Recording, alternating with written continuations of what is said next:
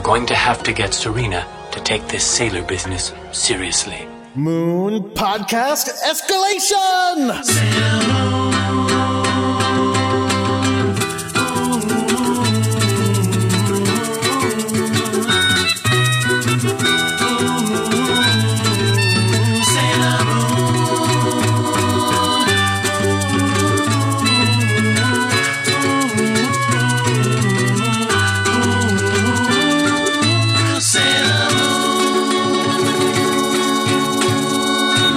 Everyone, my name is Jordan D. White. My name is Chris Sims, and this is Sailor Business, the podcast where we sit down with a friend to watch every episode of the classic 1992 Sailor Moon anime and break it down to talk about just why it is that we love this show so much. We've got a good one today, a fun one, and look, it is not at the heights of last week. No.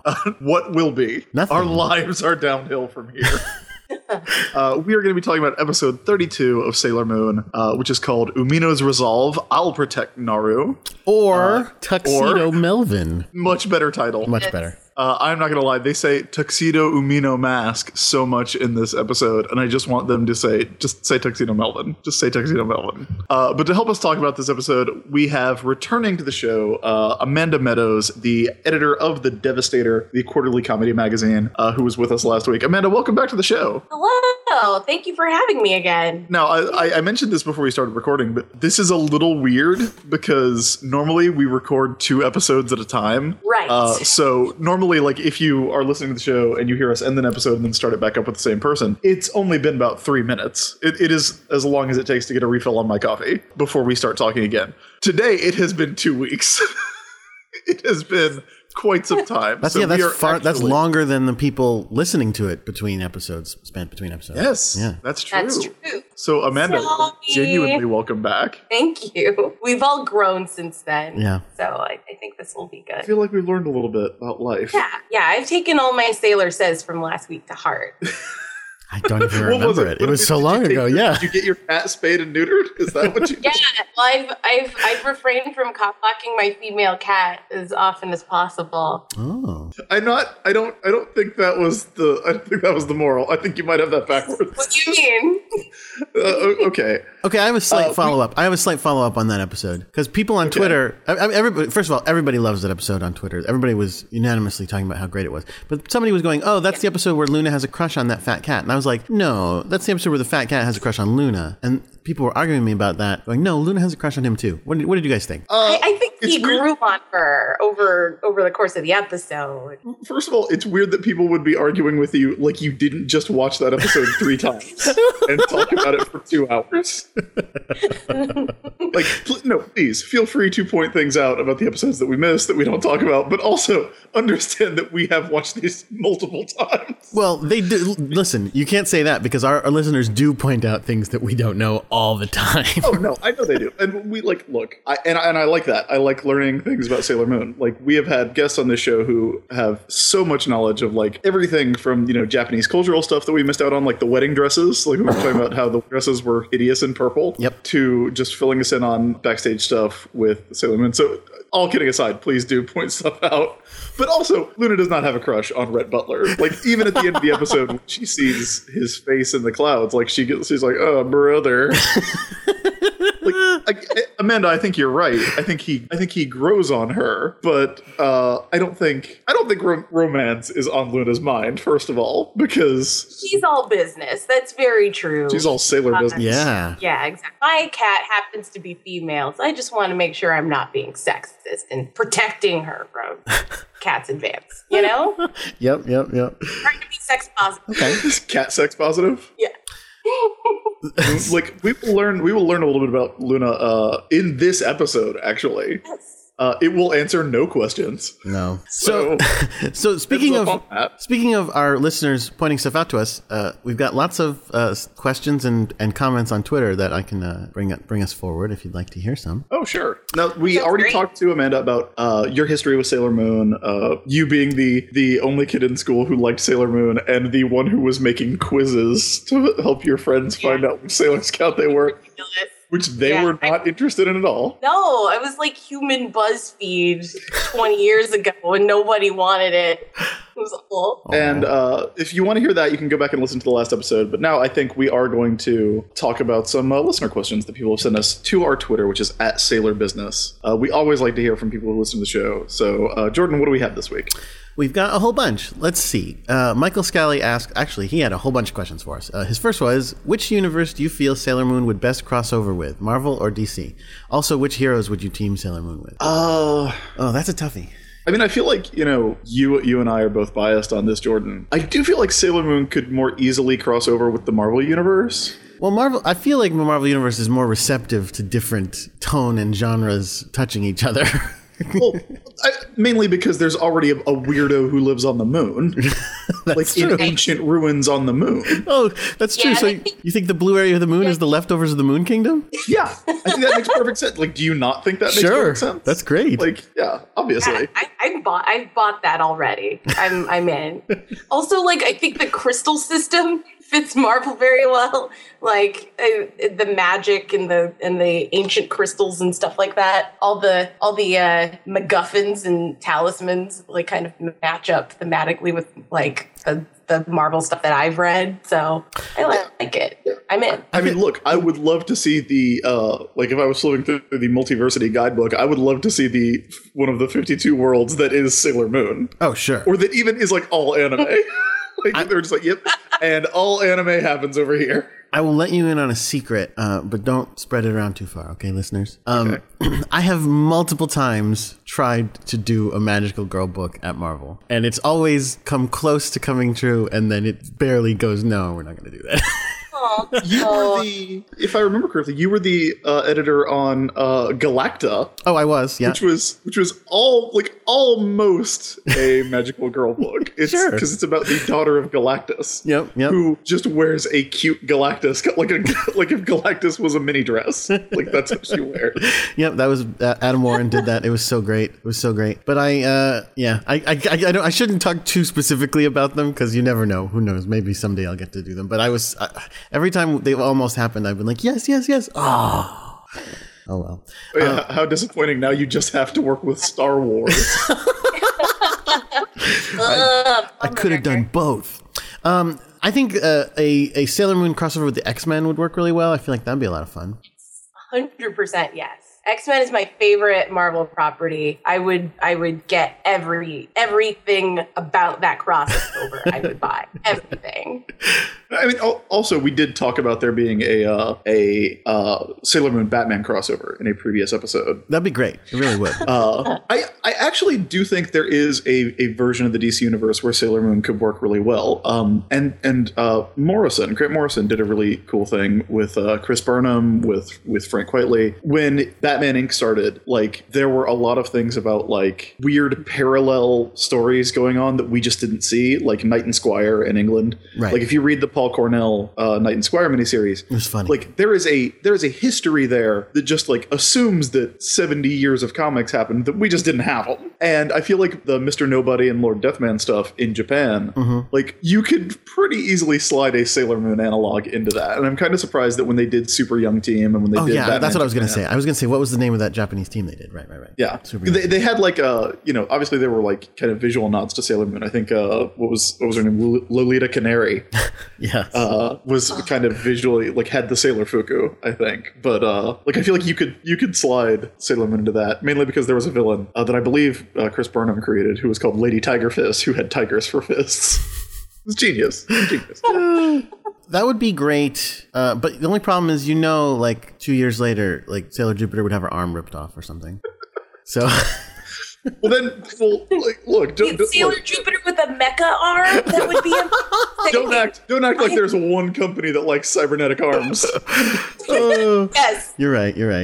and then she meets Forge at wherever he goes to get cybernetic leg, checked out, and they fall in love. Oh, I can't wait. I'm in. It's gonna be great. Sorry, we just broke up Jupiter and Mercury. So, because Jupiter goes for Forge. No, that's not. That, first of all, Forge is 1 million years old. Yeah, that's accepted in Sailor Moon universe. What's your problem? Mercury will always be primary. That is actually true. You got me there. All right. So that is our next We got that one. Who would you want on an all Yuma Suicide Squad / Thunderbolts? Ooh. So a team of Sailor Moon villains who have to work together on behalf of the forces of good because they're forced to. Now, is this just like the seven great Yuma? I don't know. I would say seven monsters. I would say it could be. I mean, because then our answer would be those seven. So I would say the answer. This should be anybody who's ever been on the show. Okay. Tetis, I think. Your favorite. I liked Tetis was cool. You're right. Like, I really like Tetis. I really like what was the Andrew's girlfriend turned into? I liked her a lot. Yep. With the big flask. I forget what her name is. The big flask, yeah. Gosh, like that's the thing. I don't remember any of their names. Like they all have names I forget. I really like the idea of like Luna having to put together a Suicide Squad of monsters, except for like the monsters are all dead. Like unfortunately, all the monsters get killed at the end of every episode. All right, I want Camera Monster who traps people in pictures and they come out of his monster was fist. good. That was a good one. Also, Creepy Doll from Disneyland. From Tokyo Disney, Tokyo Disney, yes. Who else? I mean, definitely Gigi because Gigi was pretty hilarious. Well, Gigi's like the Wolverine Sure. of the team. You never know which way Gigi's gonna go. And then definitely Boxing Angel Priest. Yeah, like that's a good lineup. Amanda, do you have a favorite villain that you'd like to see come back and work as a hero? Oh gosh.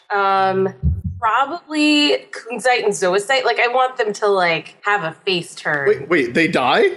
Did they go away? Probably. Listen, I don't know mythology very well. That would be right. Don't spoil it. Don't spoil anybody. They've only seen 2 of the Negaverse generals get killed so far. That's not a pattern till 3. Well, listen, dude. In fact, Jedi's not dead. He's just sleeping for eternity. That is true. So let's bring him back. Put him on the team. What would be a good plot is if Jedi comes back from being in eternal sleep and he has to go like if Maxfield Stanton didn't really die, if Nephrite didn't really die, and so they have to like go get like rescue Nephrite. Oh, like that's a pretty good because he's the ultimate bad guy turned good. Right. Bad guy turned decent for 5 minutes right before he dies. Yeah, so to speak. So that was some good answers. Let's see what's next. Now I don't think I even know what this means, but the Dark Kingdom and Steven Universe's Gem Empire. Which precious stone regime comes out on top? Do you know what that means? No. Wait, Jordan, do you not watch Steven Universe? Yeah, I've never heard of it, unfortunately. You don't. Oh, Jordan, I want you to leave this in the show because I'm excited about everybody telling you how great Steven Universe is. Okay. Yeah, the great thing about Steven Universe is like no one's gonna shame you for having not seen it. They're just gonna really push you to watch it. Yeah, they're just gonna be like really excited because you're gonna love it. Okay, you are going to love it. Light rise when you watch it. Where do you see it? Basically, what happened was that there's this group called the Crystal Gems, and they're all named for gems. There's Garnet, Amethyst, and Pearl. And there was one named Rose Quartz. And Rose Quartz died, died giving birth to, / died and was reincarnated as her son Steven with a human. So he's half human and half gem. And so they're like a superhero team, very, very magical girlish to start off with. But then, he's kind of this kid who he can't really get his gem powers to work. And so he's just this weird kid who lives in this weird cartoon Portland. Okay. Yes. And then you find out that there is you find out really early on that the gems are from another planet. Like they travel between worlds through these warp pedestals, and that there's more gems that are out there. And so there are good gems and bad gems and all that jazz. Yeah. It's such a great show. Steven is the most wonderful cartoon character. He's so cute and fun. It's weird because it took me a while to warm. Like I always liked the show, but it took me a while to warm up to Steven in particular. Like I was like, man, I just want to watch this show about the girls. Like I just want to watch the show about the gems. What is it? Where does it air? It's on Cartoon Network. Cartoon Network. Okay. Yeah, it's really but you need to watch it from the beginning. Is the thing. Like it's not gonna seem like you need to watch it from the beginning, but you do. Very true. Like Sailor Moon. Yeah, much like Sailor Moon, and it is like it was created by Rebecca Sugar, who has pulled in amazing voices. Yes. Garnet, the gem, is voiced by Estelle. There was a character voiced by Amy Mann, a character voiced by Nicki Minaj. Tom Sharpling is a regular guest on the show. Wow. He's Steven Universe Universe's dad, Greg Universe. He's so funny. I love that character. Such a good show. I mean, Chris, you've met Jeffrey, my partner and husband. I think the reason it was so easy for me to get on with Steven was because he's exactly like Jeffrey. He not only looks just like him, but is also that like, hi, I love you. I'm here to have fun. Donuts. So it's like Steven is like a reductive version of Jeffrey as a kid who never grew up. Okay. But much like the Dark Kingdom, they're also all gem and mineral themed. Like there's, like in the way that we have Malachite and Jedi, like there's a lot of gems. I would say that the Gem Empire is like clearly more effective than the Dark Kingdom. Yeah. Because look, the Dark Kingdom had like one time where they won. They got a lot of rainbow crystals. Yeah, but they didn't even get a lot of they got a lot of rainbow crystals now, but they're not even the reason there are rainbow crystals. That's true. But yeah, if you somehow, if you're listening to the show and you do not already like Steven Universe, like it's amazing. There is a great show, a podcast called Into It, that Elle Collins hosts. I've been on it talking about Christmas and Santa Claus. Matt Wilson has been on it talking about Spider-Man. Rachel Edidin has been on it talking about X-Men continuity. And just recently they had, Elle had Juliette Kahn, who was our first guest on our show, talking about how much she loves Steven Universe. So if you have seen it, go listen to that podcast. If you haven't seen Steven Universe, go watch Steven Universe. It's great. You will, if you like Sailor Moon, you will like Steven Universe. Okay. Well, you sold me. I'll give it a shot. When I come back and I'm like, that was the dumbest thing in the world, you suck. That'll be the end of this show. That'll be extremely unfortunate. Well, let's hope that doesn't happen. Because you will be wrong. Yes, definitely wrong. Also, if anything, the music. I can't wait for all the music to be released. Oh, the songs are so good. It's so good. Yeah. Anyway, moving on. The next question is really, really hard, and I don't want to answer it because it's so much work. Jordan, if Marvel suddenly got to do a new Sailor Moon comic, who would you put on the book? Like that's so difficult. They're talking about like who would I cast on the book as a writer and an artist and stuff. And that's so difficult. Me and Chad are available. That would be pretty sensible. Like literally the worst choice. But. Oh man, like and the tough part too is like where do you come down art wise? Do you go, well, I would hire somebody who would draw it in a very manga-y style, or would you be like, no, it has to look like an American comic? I don't know. It's tough. I mean, like I feel like Amanda Conner would do an amazing Sailor Moon book without it looking particularly anime-ish. That would look really cool. If you want to go the more cutesy route, sort of in between American and manga, someone like Madeline Flores would be amazing. Mm-hmm. Yeah, that would look really cool. She does Help Us Great Warrior, and I definitely recommend looking at her Tumblr if you're not familiar with her art. Oddly enough, I don't know if any of the like writers I know that I work with actually like Sailor Moon at all, other than Chris. If only you knew where you could find a bunch of people who liked Sailor Moon. Maybe just look at who has been on this show. Right. Let's see. What else we got?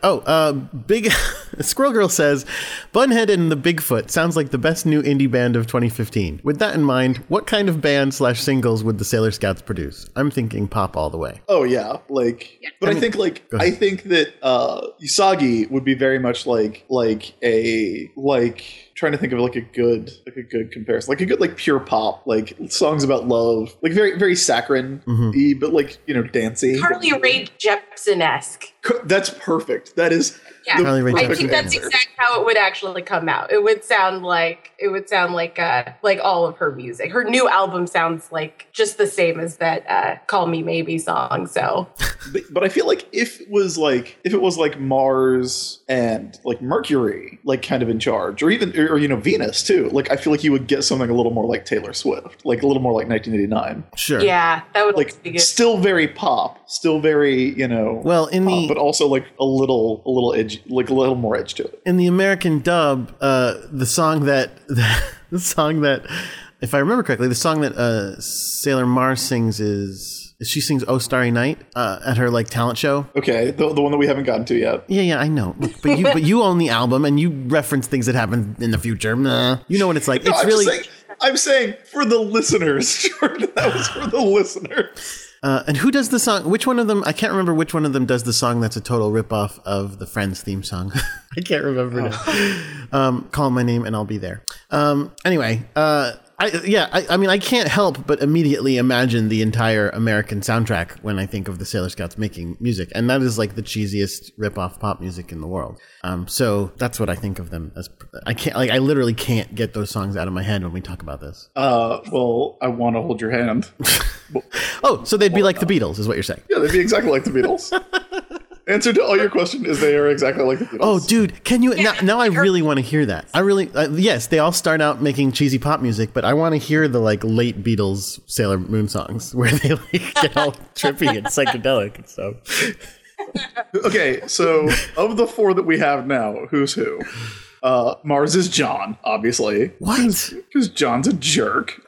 I don't know if No. I don't know that that's his outward persona though. Like in real life, almost all of them are jerks. But Paul McCartney is like the puppy dog face of the Beatles. Well, that's why I would. So, I mean, I think by default, I'm going to go with Mars is going to have to be John Lennon, even though I love John Lennon and I don't love Mars because. I'm so upset with you right now.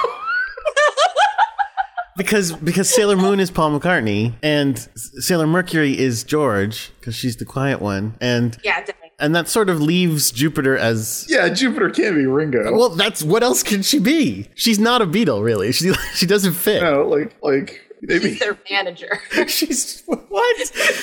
What's his name? Brian What's the guy? Brian Epstein. No, that's Luna though. Oh yeah, Luna has a lot more business sense. Right, that really falls apart when you get to Jupiter and it Ringo. doesn't work. Let's move on. Let's move on. Let's move on. Do you think we're done with questions, or should we ask a couple more? Let's do one more. All right. Well, this one is definitely for you because I don't have nearly as much experience with this as you do, which is what would happen in a Sailor Moon Power Rangers crossover and which Rangers would be featured? That's interesting because we're going to get that in this week's episode. Yeah, kind of. Yes. I would say the easiest crossover with Sailor Moon would be with Kaizoku Sentai Gokaiger from a couple years ago. There's a bunch of. I have no idea what you're talking about now already. They're pirate themed, and they were the 35th anniversary show, and so they would basically go around. Their power was that they could turn into like their own rangers, and like I really love their costumes because they're very piratey themed, and they have like little pirate hat shaped helmets. They're great, but they could also turn into all the other rangers throughout the 35-year history of the show. Nice. And so the plot of the show was that they were going around looking for everyone's ultimate power. Like they were trying to find the 35 ultimate powers of each of the previous Super Sentai teams. So like it is very easy. Like it's a short hop from that to trying to get the ultimate power of the Sailor Scouts and learning that it is indeed friendship. Which is literally the plot of the Kamen Rider Fourze crossover movie that has Gokaiger in it. So I would say that would be the easiest one. As far as the American Power Rangers, that's tougher. I mean, like there's Time Force where they come back from the future. So that has a connection. Which, there's a connection there. There's SPD, which is good. That one kind of, involves outer space criminals. So there's a connection there. But really, most of them are high schoolers. And so anytime it's a class trip. It's an exchange student. It's like, it's so easy. Like, come on, you guys know about fan fiction. Yeah. You guys know how easy it is. But we shall see how a bizarre little Kamen Rider Super Sentai crossover happens in this episode, which is a great way to segue. Wait, no, before we segue, I'm sorry. I just need to mention 4 more things really quickly because we're done with questions. But I just want to mention, first of all, 3 pieces of art that we got in. One is a it's a tuxedo mask saying "Trash pile, I choose you" with a Pokeball and a Sailor Moon made out of garbage. Oh my gosh, that sounds pretty gross. Basically horrifying. Yeah, it's pretty hilarious and great. That's by Sky Erdl. It's up there in our favorites again if you want to see. Also, okay, I'm gonna go look at this. Samuel drew a picture of the Amy eating. Oh my god! Are you looking at the trash pile? Oh, that's horrifying. Yes. But that is actually there is a Pokemon that looks like that. Its name is Trubbish. Oh, okay. So that's what that is. It is also terrifying because he's got it doing her pose with the fingers. That's scary. Samuel drew a picture of of Amy eating a burger for his brother's birthday card, which is pretty adorable. And sent it to us. And then my favorite thing in the world, Barely Sushi did a picture of Luna doing the cover of Wolverine #1, popping her claws and going, come here. That's awesome. It's pretty great. It's pretty great. I love that. That's really cool. Now, let me say, Chris, you love that, but just wait, because if you've indicated through your shock and excitement that you haven't been looking at our favorites. Let me tell you a secret. Someone linked to us the fact that one of our listeners has been writing on fanfiction.net Naru's story. Really? Yes. Somebody. Let me see. Crystal Dennis sent us a link to it, and as soon as he did, Dominic Bowers Mason wrote, going, "Oh no, I was going to wait until I had a few more chapters before I showed them." So yes, Naru's story is in progress on fanfiction.net. We have a link to it. I just clicked on it. The first line of the story is, "So what triggered it this time?" the counselor asked, sounding a little more tired than usual. Yeah. Pretty exciting. And it mentions that that us at Sailor Business Podcast gave him the idea. In fact, so the person who sent it to us in the first place only found out about our podcast from this story.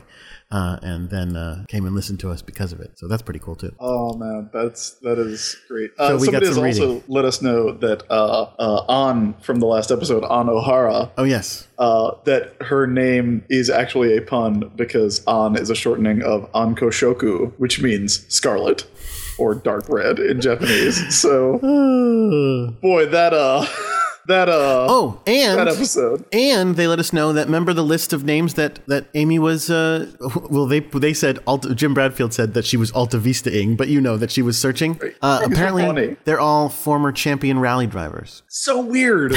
So weird. Somebody was a fan and they were like, let's just put in all these famous names.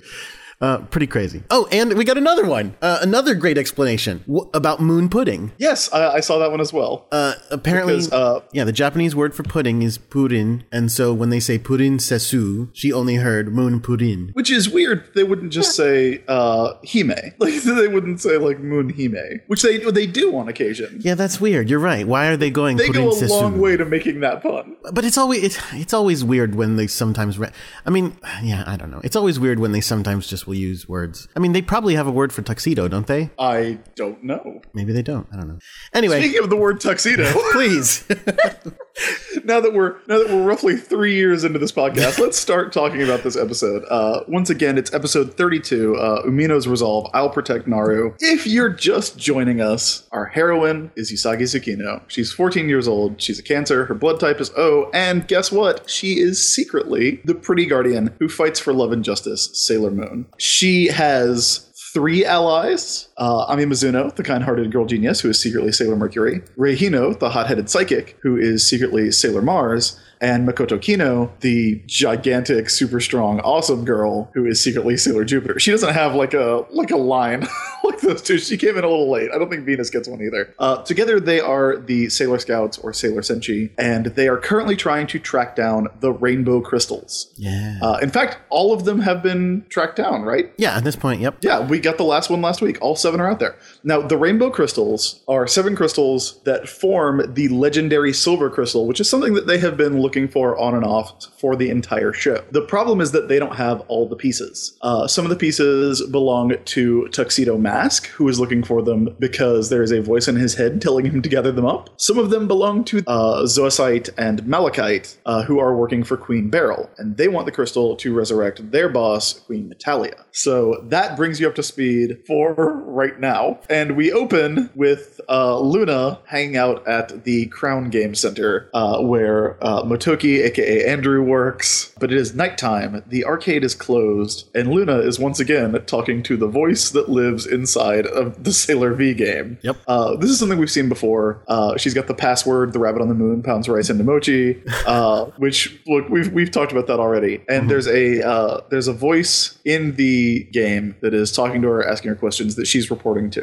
This is going to turn out to be Artemis later. Spoiler. Did you know that I just realized that Artemis is the goddess of the moon, and that's why Artemis is named Artemis? Did you know I just realized that this second? No. Yeah, I had never made that connection before until just now. And oddly enough, totally a girl name, but he's a boy cat. Yeah. Watched a lot of Wild Wild West. Jim West, Desperado, Rough Rider. No, you don't want nada. None of this. Okay. Stick to this, brother. Run of this. Great. So anyway, I can't go on, or we'll have to pay. So the voice in the machine, the voice in the machine, the cat in the machine tells her. The cat voice, the talking cat from outer space that lives in an arcade game. Yeah, he says to her, he basically gives her the idea she has to tell them what's up. She has to tell the Sailor Scouts, I don't know, the truth? Sure, yeah, it's the truth. Because there's information. Luna holds back a lot. Yeah, that's Luna what we holds learned. back a lot all the time. She has, who knows what she has in her butt. She has been holding back information and transformation pens and crystals and all kinds of stuff. She still got... So... Oh, I was going to say she still has one transformation pen up her butt, but she doesn't, because she didn't get she that doesn't. one. Right, yeah. That one was up Artemis's butt. I guess. I don't know. I don't have my... I had my copy of Codename Sailor V out here. I don't know if Artemis does a backflip or not to give his transformation pen to Venus. So Luna calls a meeting at the Hikawa Shrine, and we see all the scouts late at night hanging out at the shrine looking super cute. Tired, yawning. Well, one of them looks tired. Well, that's true. Yusagi looks tired. She's not getting her lovely 12. But 12 hours of sleep? Is that a thing? How much do you sleep? I try Do to you sleep. get less than 12 hours? I try to sleep Jordan. like 6 or 7 if I can help it. Oh, Jordan, what are you doing with your life? Accomplishing things? Also, it's sort of weird because Luna obviously called this meeting, and they're all sitting around waiting, and then Luna comes trotting in from the roof. So again, I feel like she was just making them wait, right? It's she a was just power like, move. yeah, this is dramatic. I'm gonna wait until they're bored and they're all here, and then I'll come out and say this. So I want to talk about the clothes for a second. Okay. Because again, that is something that I always like because they have wardrobes on the show. Except which is Rei. cool. Well, Rei is wearing her Miko outfit, her Shrine Maiden outfit. Jupiter is wearing a different pair of pleated khakis than we have seen her in before. Rolled with up. a different green top. Rolled up at the bottom. Again, I accept on this show. It's funny when I think about it how I just accept how high their waists are when I watch this show. But if I actually think about it, I'm like, oh my god, like where are they wearing those clothes? They're so high up, right? Yeah, they are mostly leg and head. Yeah. Like if I was to point, okay, it's very high up. Her pants go up way too high. They're going up past her elbows. Usagi has on some yellow capris and like an oversized like red sweatshirt kind of thing. Amy, adorable, just so cute. Pink shirt, blue skirt, like a little Colonel Sanders string tie, and like a members only coat. It, oddly enough, really works for her. And again, her skirt up past her elbows. It really is. It is. I'm not kidding. I'm looking at a screenshot. Yeah, they are up past their elbows. There is where they put their waists. So, wow. If you look at Makoto, it is her elbows are just below her waist. So Luna drops down and says, "Hey, there's something I got to tell you. There's a moon princess." No, that's not the first thing she says, is it? The first thing she says is, "I was sent here from the moon." Yes. The first thing she says is, "I'm a yakety yak cat from outer space." Not the exact phrasing, but okay. Yeah, but she does say she was sent here from the moon, which is sort of I think that's... I mean, is that true? It's a weird way to say it, right? I mean, it is, right? Like, look. Because that makes it sound like there's a kingdom on the moon now, and they sent me. Well, no, okay, Amanda, how well do you know the history of Sailor Moon? I don't really remember exactly the semantics of of the moon. But I mean, she's basically sent from the moon. That's how I think of it. There was a kingdom on the moon that had a moon princess and This a moon is a song queen. from Les Mis, right? This, I believe, this is where you start to find out about how Queen Beryl. Remember we talked about the Tia Brausch video, which I love genuinely and unironically. I think it's amazing. But there's a bit in it where she keeps referring to her lunar mother, which is such a weird phrase. Right. It's like one of those phrases that is completely accurate, and there is no other way to describe that. But it's so weird. This is where you start to find out about Queen Beryl killing Usagi's mom, not her mom that we've seen, but her mom, Queen Serenity, who used to live on the moon, who also is responsible for there being 7 rainbow crystals because she split up the crystal to seal away the monsters, and who also sent the scouts to Earth to be reborn, I guess. Yeah. Okay. Sure. Because Luna is there to awaken each of the scouts. So she was sent there from the moon. My question is when? When did all of this happen? That was thousands of years ago, right? Okay, so have Sailor Moon and Sailor Mercury, of all the scouts and everything, have they just been like, if this was thousands of years ago, right? Is there a Sailor Moon who like was reincarnated as some weird meatball head in ancient times, lived and died and never like, was never Sailor Moon because there was no cat around to wake her up? What you have just done is made so many spin-offs for this series. Like, is there like... I love that. I want to watch like 1940 Sailor Moon and like 1800 Sailor Moon and all of these things. It'll be great. Well, the reason I was thinking about this is because I was thinking about the monsters, right? And we've talked about how the monsters all seem to have, the monsters were not sealed away 14 years ago, Grandpa was a monster. Grandpa's at least in his 60s. Right. He's old enough to have shrunk down to being 2 feet tall, Right. which, happens to old people. So my question is like, okay, if everybody was reincarnated at the same time, they're not gonna, and nothing was around to wake them up because the crystals aren't gonna activate and turn them into monsters until Zoisite shows up. Right. So was there just like a time when everybody was reincarnated at the same time and they just had different lifespans, which explains that makes more sense than them just being reincarnated now. But why is this time the time that they're coming back? And where has Beryl been all this time? I have no idea. Yeah. And did Luna get reincarnated? So was like Luna, in the same way that like Sailor Moon was born from 2 people, was Luna born from 2 cats and then was like, oh God, but I'm not a real cat? No, I feel like Luna has actually been waiting thousands of years. Weren't they asleep? Like, don't is that we a thing? Okay, see maybe. that at some point? Don't we see that they were like put into stasis? That's possible. Amanda, does any of this make sense? Yeah, most of what you're saying makes sense. I thought they were like in stasis. Okay. That's what I kind of remember something to that effect. But yeah, I forget like how I love the idea of all of these different timelines. I wish that was possible. Right? Wouldn't that be awesome? Yeah. I mean, like, it would be really cool to see, the Sailor Scouts be, woken up in samurai days or in, in, like you said, like the 1940s or the Old West. Like, or like like Knights in Armor Sailor Moon. That'd be great. Because Luna says, I was sent here to wake you up. I was sent here to revive you, implying that like if Usagi had not found Luna, if Luna had not found Usagi, that she would just keep being Usagi Tsukino for the rest of her life. I've just decided that the Knights of the Round Table were the Sailor Scouts. Sure, why not? Reincarnating. Because there's 12 planets. there's like an infinite number of scouts, as we'll learn later. Okay, fair enough. Not infinite, but there's like a zillion. There's as many scouts as there need to be, basically. So they're also looking for the Moon Princess because there's a Moon Princess who carries the royal bloodline of the ruling house of the moon, which is complicated. And also you would think that the moon would have democracy. That's all I'm saying. Nope. Why would you think that? I mean, because, I think it's a generally preferable system of government. But it's called the Moon Kingdom. Oh, I know what it's called, Jordan. They don't call it the Moon Union. I would just prefer the Moon Constitutional Monarchy. I'm just saying, I don't want Rini in charge. She'll be Dark Lady by then. Even better.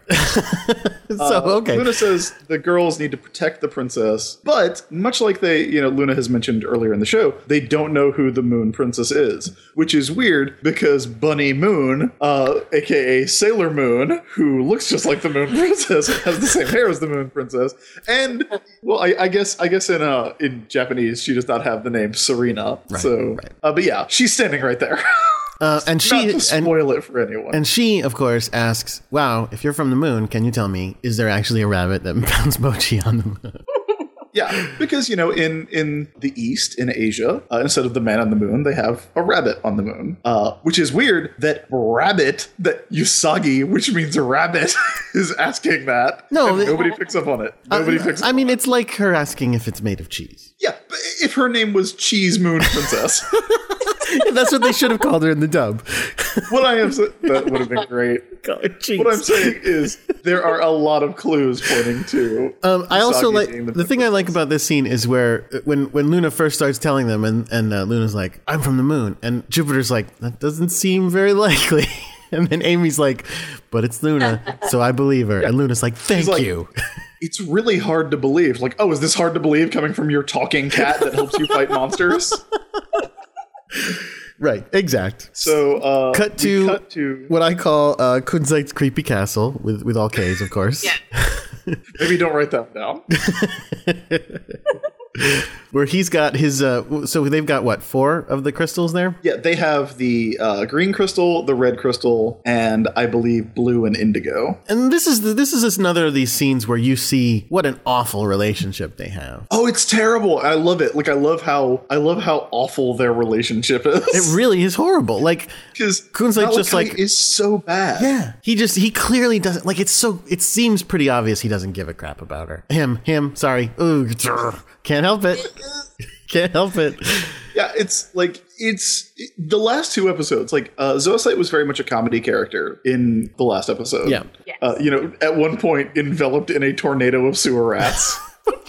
He got control of them, so it worked out. Yes. But between that episode and this episode, it really makes you kind of sympathize with Zoisite, which I really like. Like, he becomes, through haplessness and then through seeing his relationship with Kunzite, you're like, oh, like, Zoisite's getting the shit end of the stick a lot in this show. That being said, Zoisite is also mental. Because Zoisite's completely evil. Well, I don't even just mean evil. I mean, because first of all, he's bananas over Kunzite. And so, like, fawning over him in every possible way. Oh, and Kunzite's like, yeah, we got to get these. And Zoisite's like, yeah, I'll get him. And then Kunzite just goes, I can't wait to see Queen Beryl's face when we show Queen Beryl that we got all the crystals. And Zoisite's like, oh, I'm so jealous because he wants to see the face of Queen Beryl being happy. What? Oh, yeah. Zoisite is evil and bonkers and jealous and, like, not a good person at all. But I do feel like you kind of develop a little sympathy. Sure. Totally. For Zoisite. So from there, like, again, we're about 2 minutes into the episode. Yeah. So here comes the actual plot. Umino, as we know, has a big crush on Naru. And we thought that they were just going to go ahead and hook up after he rescued her from Bakshi a few episodes ago. That's the first Rainbow Crystal episode, right? Yeah. So 7 episodes ago. No, wait, it wasn't the first, was it? It doesn't matter. It was one of the first. I think, wasn't Bakshi the first? Maybe not. No, it wasn't. Because there was an episode in between that didn't have Molly in it, and I forget which monster it was. So, it was Crane Machine Joe. Oh, that's right. Crane Game Joe, the Crane Game troll. Yes, right. Oh, that guy. He was the first one. Okay. That's right, because that's Jupiter's first episode, isn't it? Yeah. So okay. So still, a few weeks ago, and now Naru and Umino are eating lunch together. Naru is completely abusing Umino's crush on her by stealing his shrimp, his fried shrimp. Yeah, the classic taken with whole. Oh, can I have a shrimp, please? And it's so sad. She wants to trade shrimp for her green pepper, and that is a bad trade. That is a bad lunch trade. That's a garbage trade. He's not going to eat that green pepper. He's going to pretend to like it. Aww. It's so so sad. So- I really feel Umino. I do, like, I feel for him because of this. Usagi pops up from behind the bench, like, because everyone in this school can magically teleport into romantic situations and interrupt them when they need to. They just, like, there are portals behind every tree. Well, she's using Umino's creep technology that he would usually use to pop up from creepy places.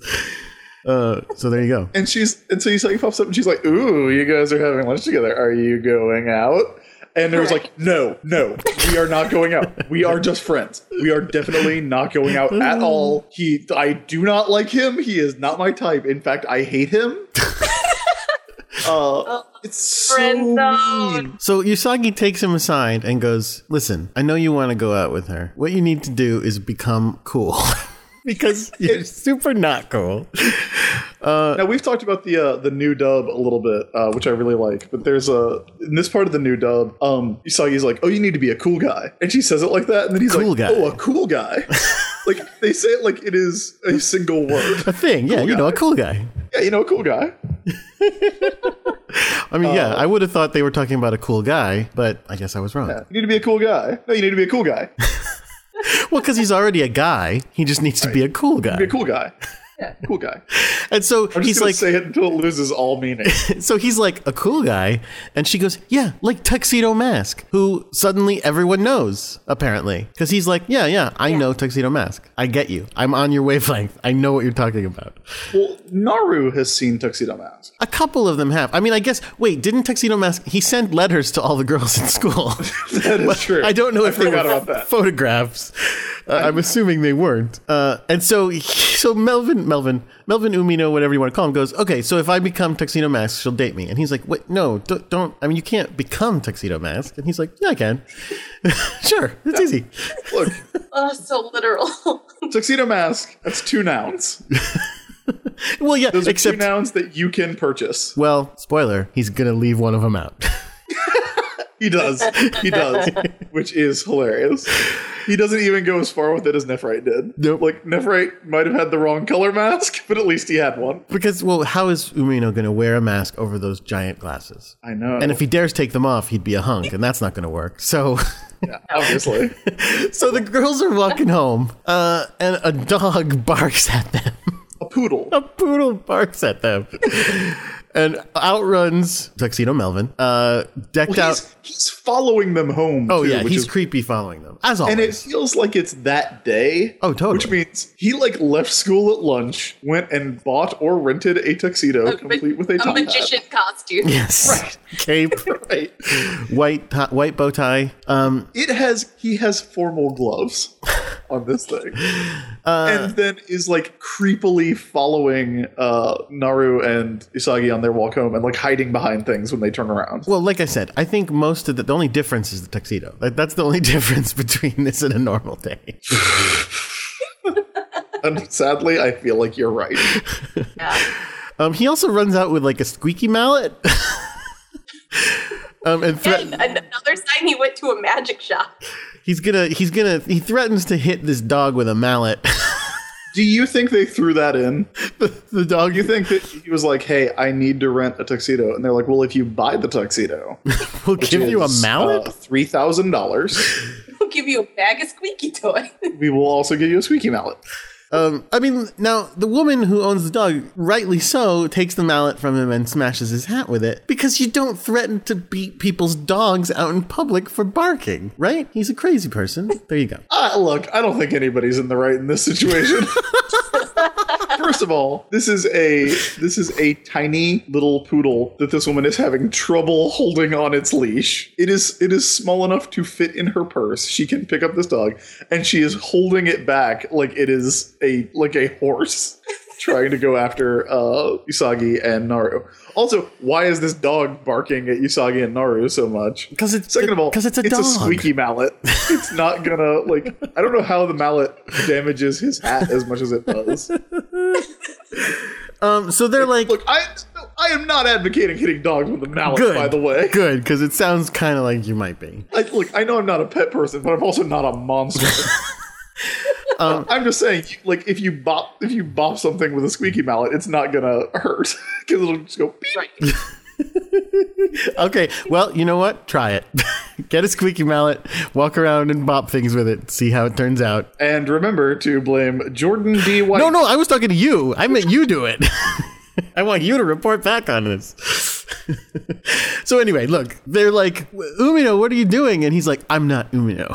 I'm Tuxedo Umino Mask. Even though I have no mask, I've decided to keep that in my title, as opposed to in the other show where he says he's Tuxedo Melvin. Works better. You see? Better. It actually does work better. It's alliterative. It doesn't have... Also, I guess he says Tuxedo Umino Kamen. Yeah. In Japanese. And in English he says Tuxedo Umino Mask, that is a mouthful. Yeah. Yeah, that's too much. Wait. Does that mean Kamen Rider's name is Masked Rider? Yeah. Oh, that's awesome. Why did you think he was called Masked Rider in America? I didn't know that he was called that. I've never watched that show either. Okay, yeah. Kamen Rider is Masked Rider. Oh, okay. Great. So Turns out the Japanese word for rider is Raida. See, again, I don't know if I believe that. Like, I'm sure they have a name for sailors as well. Yeah, you're probably right. Yeah. And they definitely have a word for moon. They just decide not to use it in the title of the show. Anyway, so Tuxedo Umino Mask fights for love and justice, at which point I'm sure Sailor Moon is like, excuse me? Taking my gig. So then they walk to the game center and they're going, hey, should we play some video games? Tuxedo Umino Mask tries to save them from themselves by going, you're not allowed. You don't want to play video games. It's a waste of your time and it is a waste of your allowance.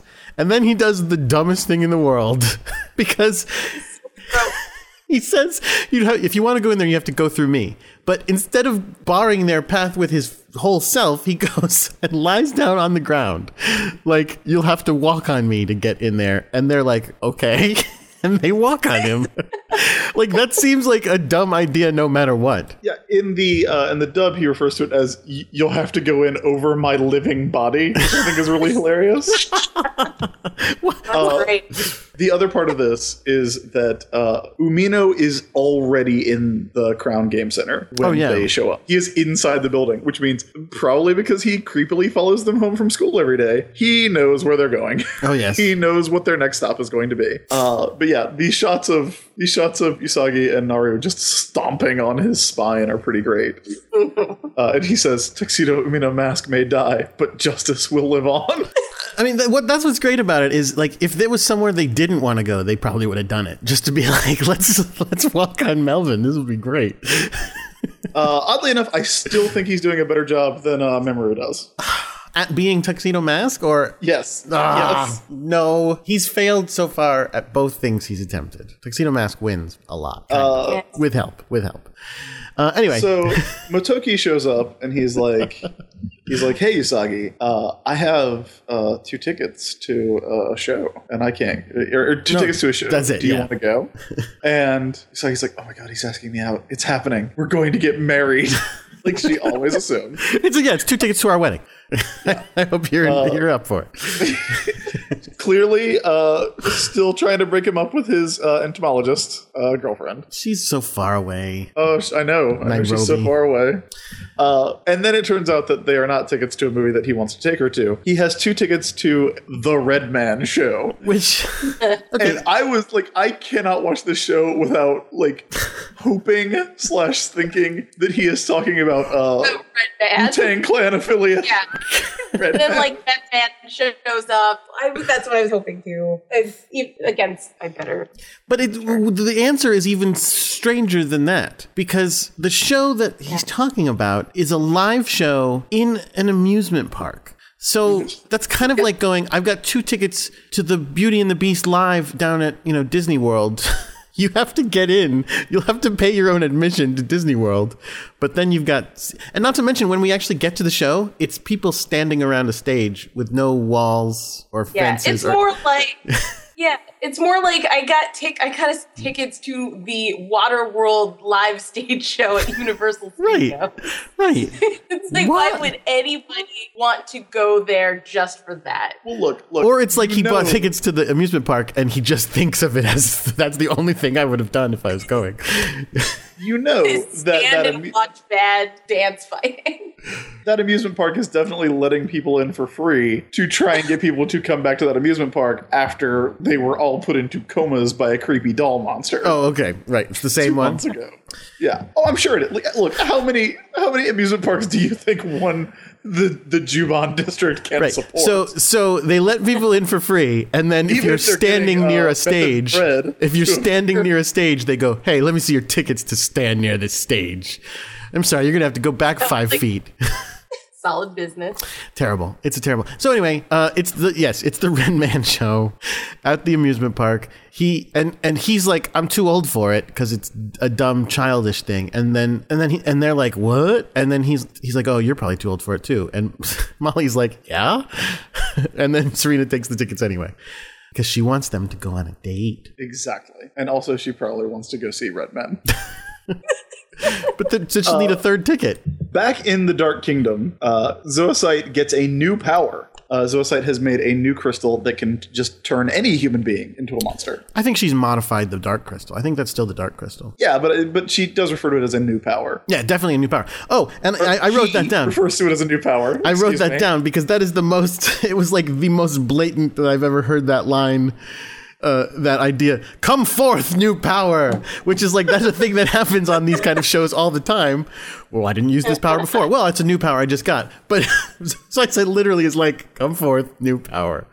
It's also such a barefaced, this is a plot point thing. Yeah. It's like when you're watching G.I. Joe or like Masters of the Universe or Transformers, and they come very close to, but don't actually say, look at this new playset.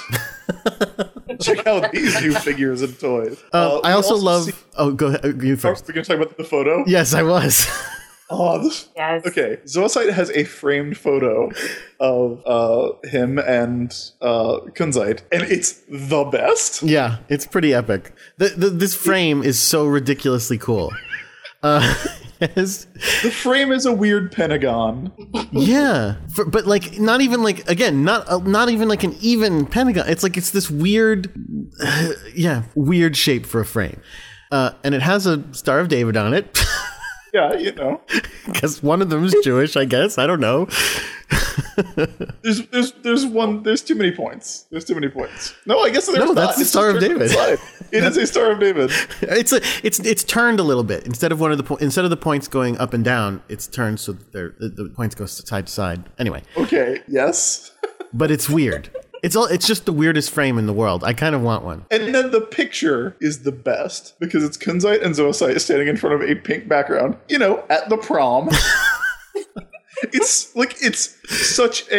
is like Dark Kingdom picture day, and they're in their uniforms, and it's like a picture of a celebrity and a fan at Dragon Con.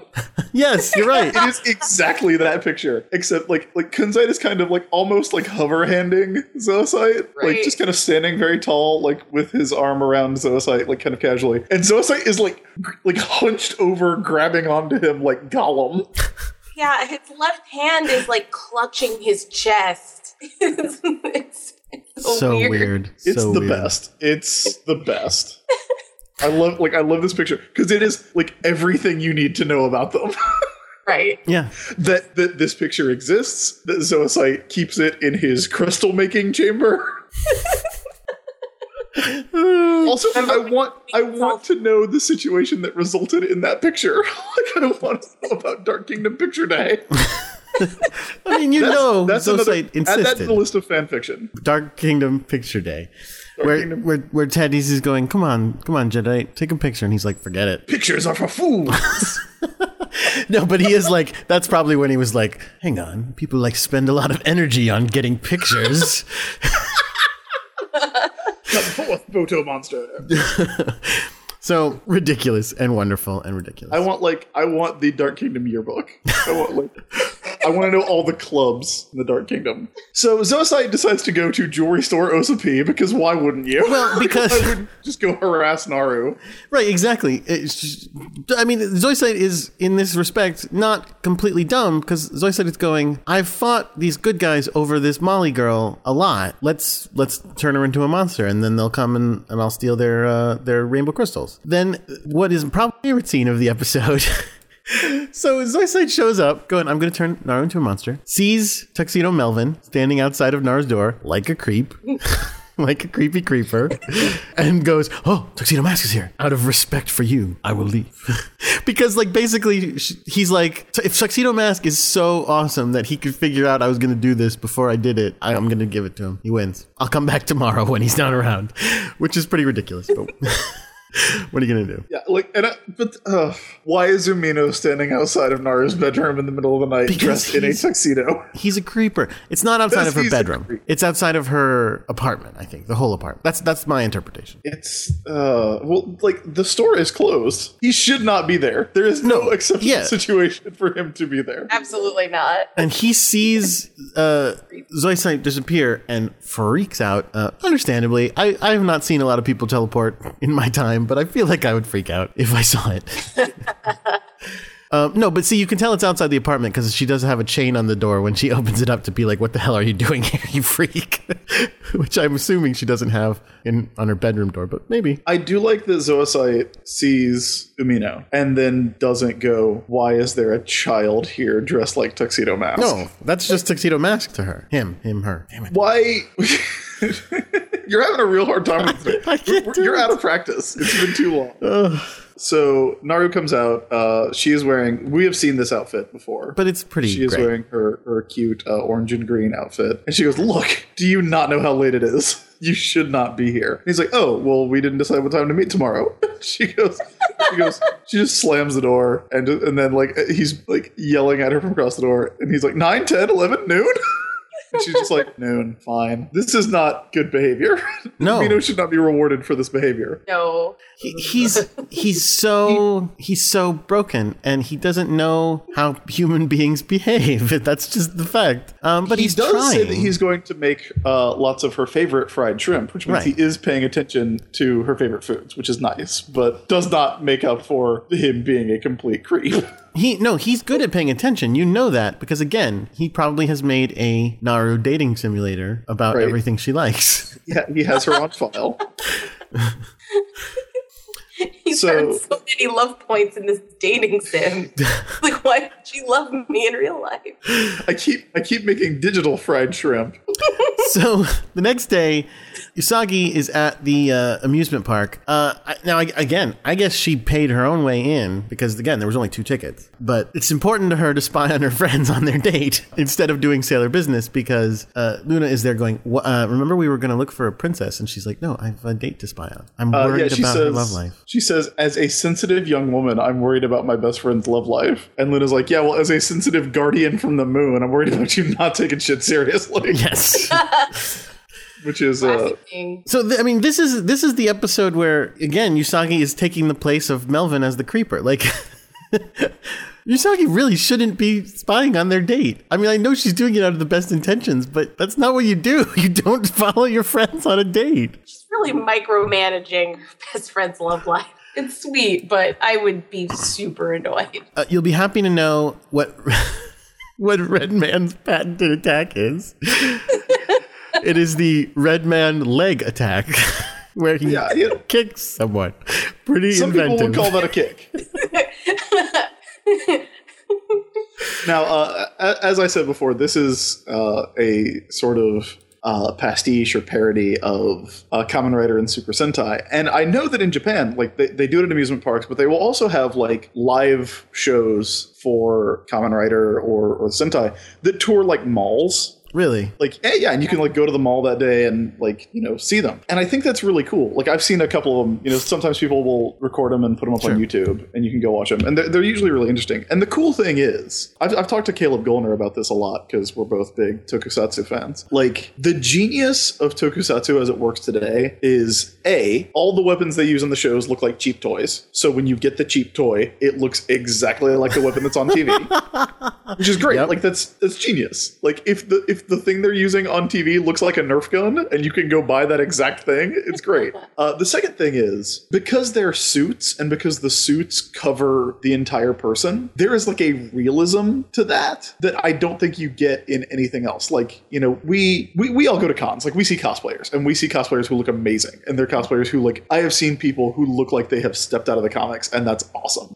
And we've got movies and Christopher Reeve is great as Superman, but he also doesn't look exactly like Kurt Swan's Superman or like Wayne Boring's Superman. Like, they didn't really start drawing Superman to look like Christopher Reeve until after those movies. Yeah. The thing with Tokusatsu and Kamen Rider and Super Sentai is, like, because they're suits and they just use the suits, like, you go to the mall and there's Kamen Rider. Like, there he is. Yeah. He looks exactly right. Yeah.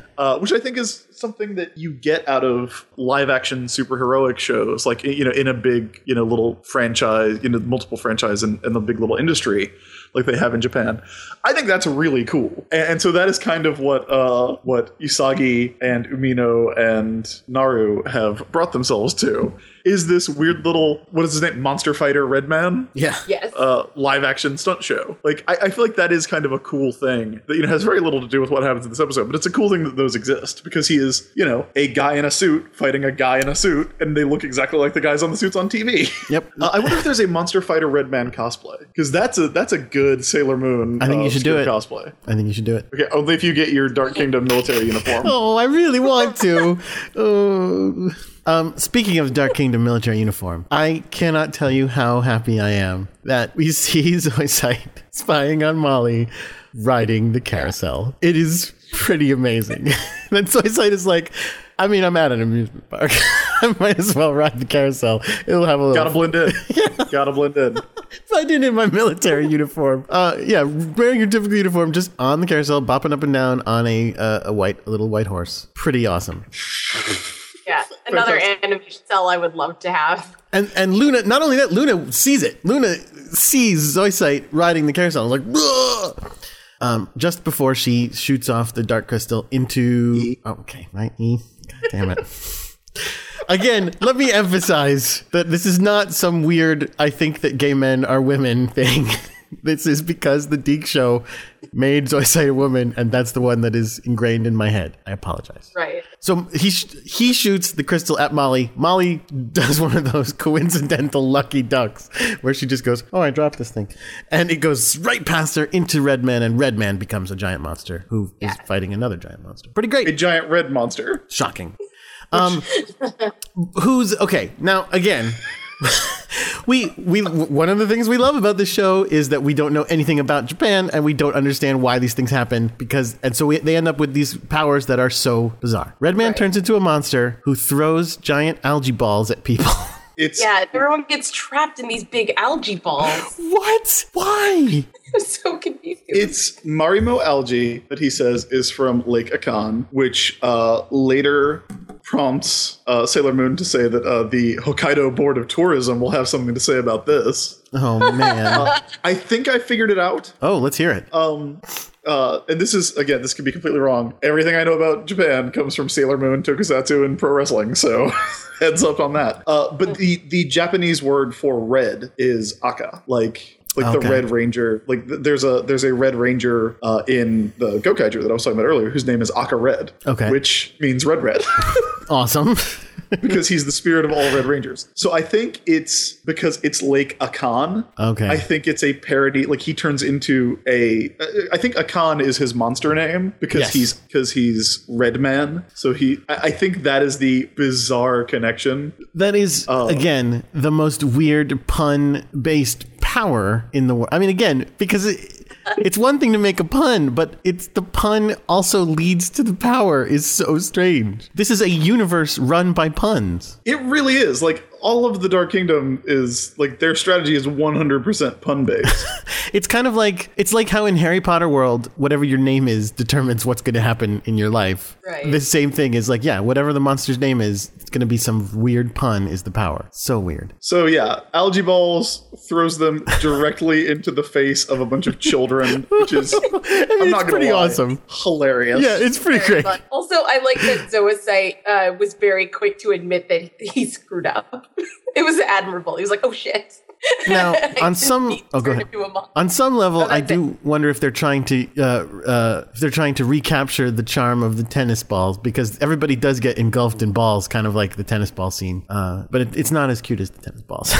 No, of course not, because it's not like Sailor Moon is not stuck in one. Although it is pretty great when the other guy who's on the stage show, who's the monster, kind of like rolls by. Like stuck in his. giant algae ball. I do think, like, it's pretty great. It is no tennis ball. It is no Sailor Moon as a tennis ball. But what is? So everybody's rolling around in these algae balls. And good news, everybody. Champion of Love and Justice shows up. Of course, I mean Tuxedo Umino Mask. Right, naturally. Who else could you possibly mean? He shows up, reaches into his bag, pulls out 4 fried shrimp between all of his fingers, and throws fried shrimp in the face of a monster. The monster is embarrassed for him. The monster gives him a look like, kid, what are you doing? I do like that he is just walking around with a backpack full of fried shrimp. Yeah, he made a lot of fried amazing. shrimp for Molly. Like that's her favorite. And then he when the shrimp to the face doesn't do it, he tries smacking him in the face with the backpack. That also doesn't do it. He gets walloped pretty hard. But you know what? He gets hit so hard he has bruises on both sides of his face. Yes. Yeah. But he's a trooper, and he gets right back up, and he says, I'm going to protect her, which is what, of course, once again, the second time, causes Molly to be like, oh, he's protecting me. This is so beautiful. That distraction gives, of course, Serena the time to turn into Sailor Moon. So that's good. I was like expecting a comment on the particular transformation, but it was the same as It's every the normal one. Yeah, just the regular old transformation. This is where she says that the Hokkaido Tourism Board is going to have a problem with him defaming Lake Akan. Well, go ahead, you first. It's just like, I love it when Sailor Moon varies up her speech a little. Like when she talked about last episode when she said in the name of the SPCA. Right. Well, I'm like, how did she get so smart all of a sudden? Like, if she knew all this stuff on tests, she wouldn't get 30s all the time. Right. I think she's having a lot of math tests about the algae in Lake Akan. Oh no, but I guess she does better at geography than we realized is all. Yeah. So Molly is caught up in this algae ball, and she's gonna. This is when we find out she's gonna die. Zoisite is like, is this number 12, by the way, or are there more? 12. Is this number 12 for Molly? Oh. Or Molly. Well, we'll find out when we read Naru's story. We can recount. Oh, that's exciting.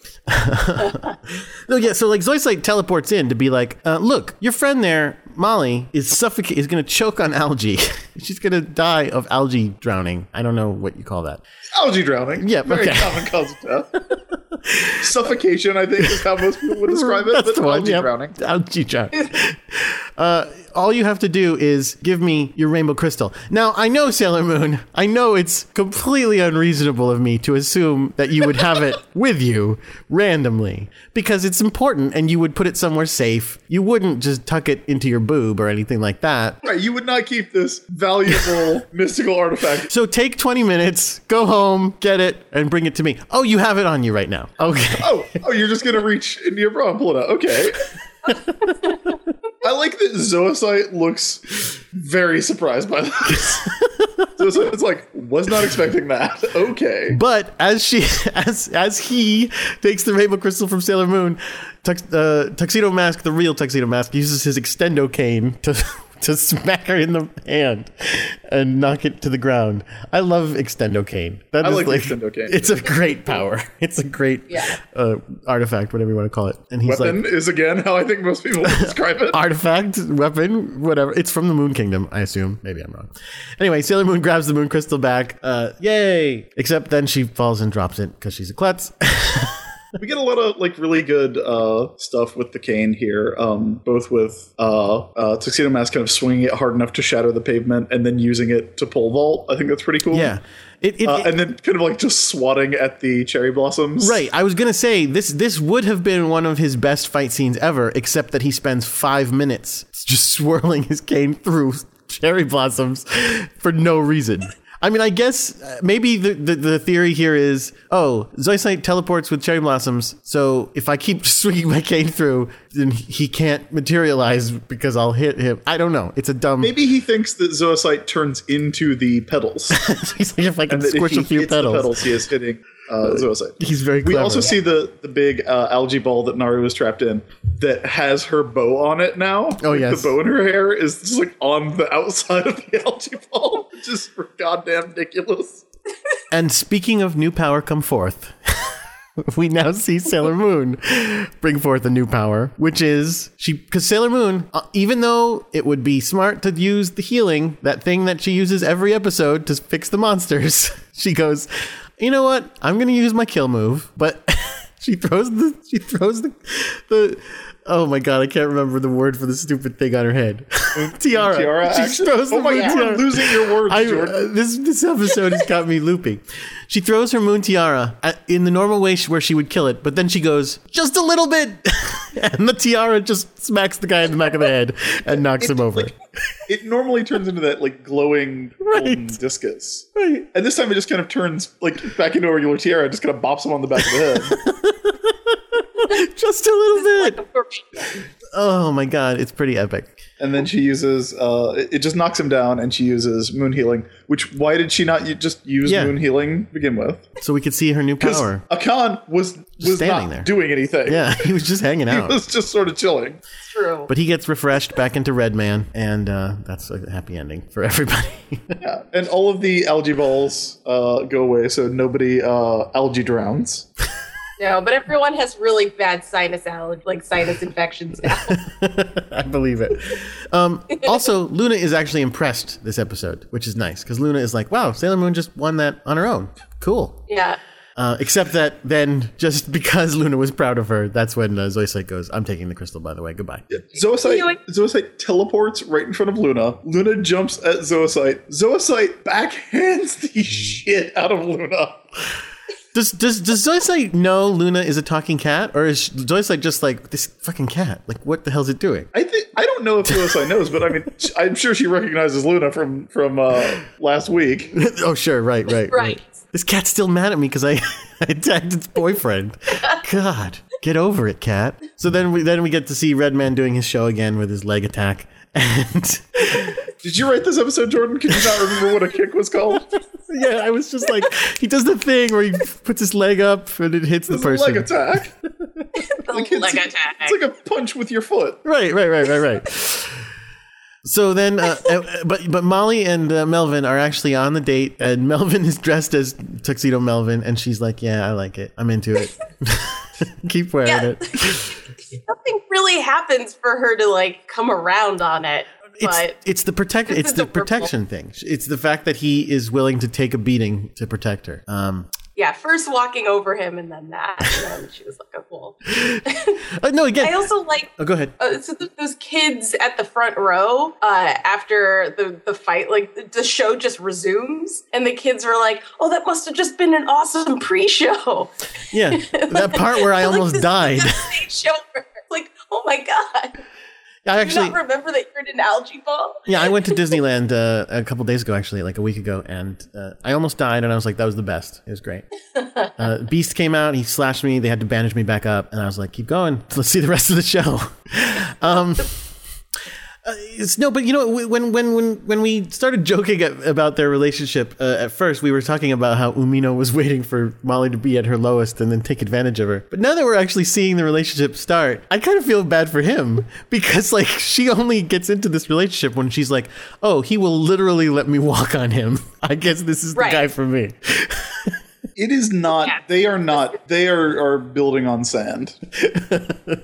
Like it is.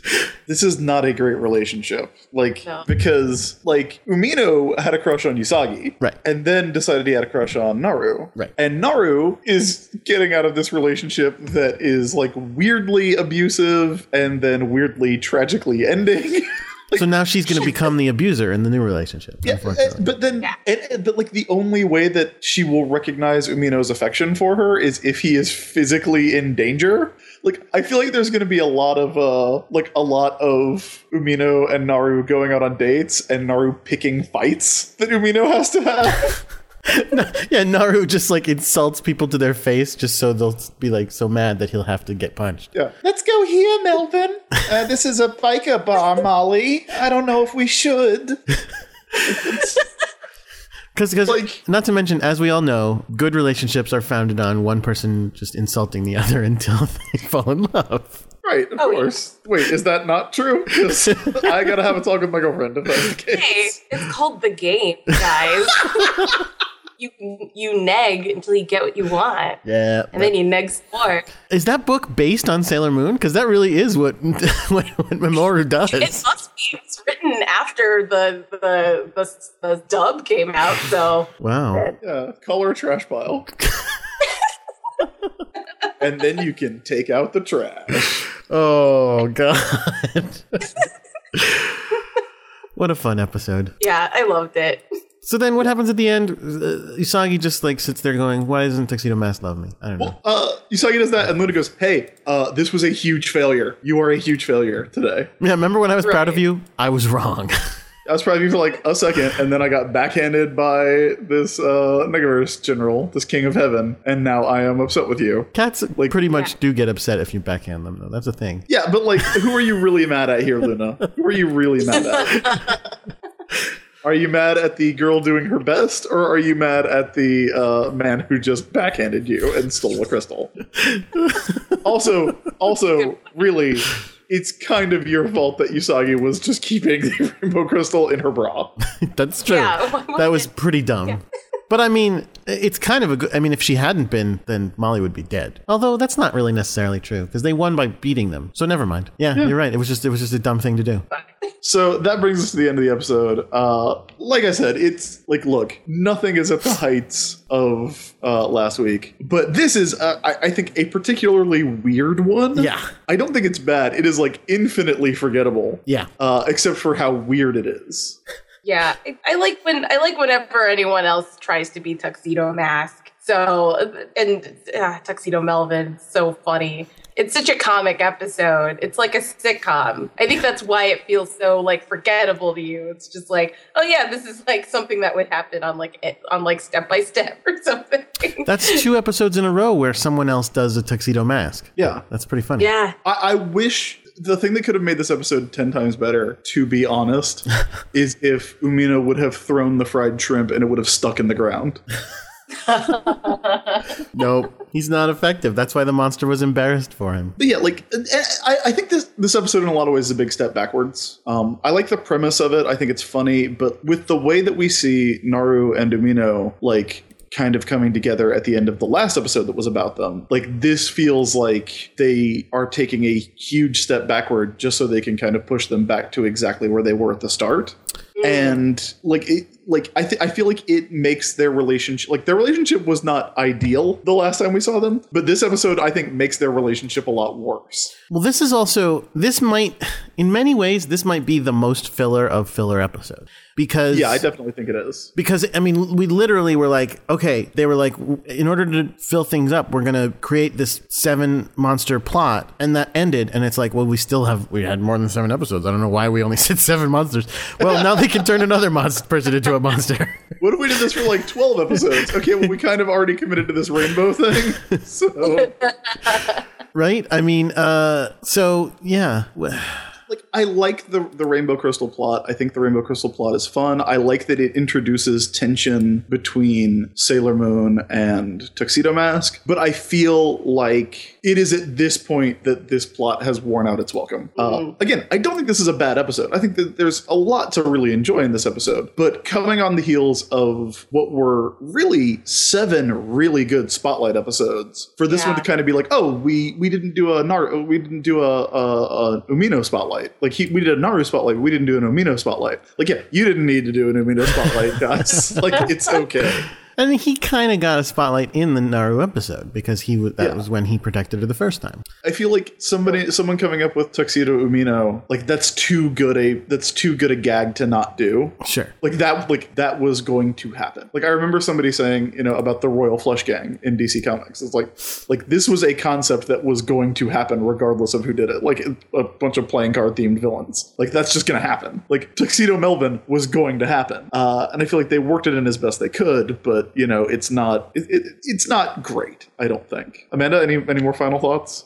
Yeah, I pretty much agree with you, Chris. It's definitely funny. There are a lot of really great moments, but like as an episode, like on the whole, it's like, why is this happening again?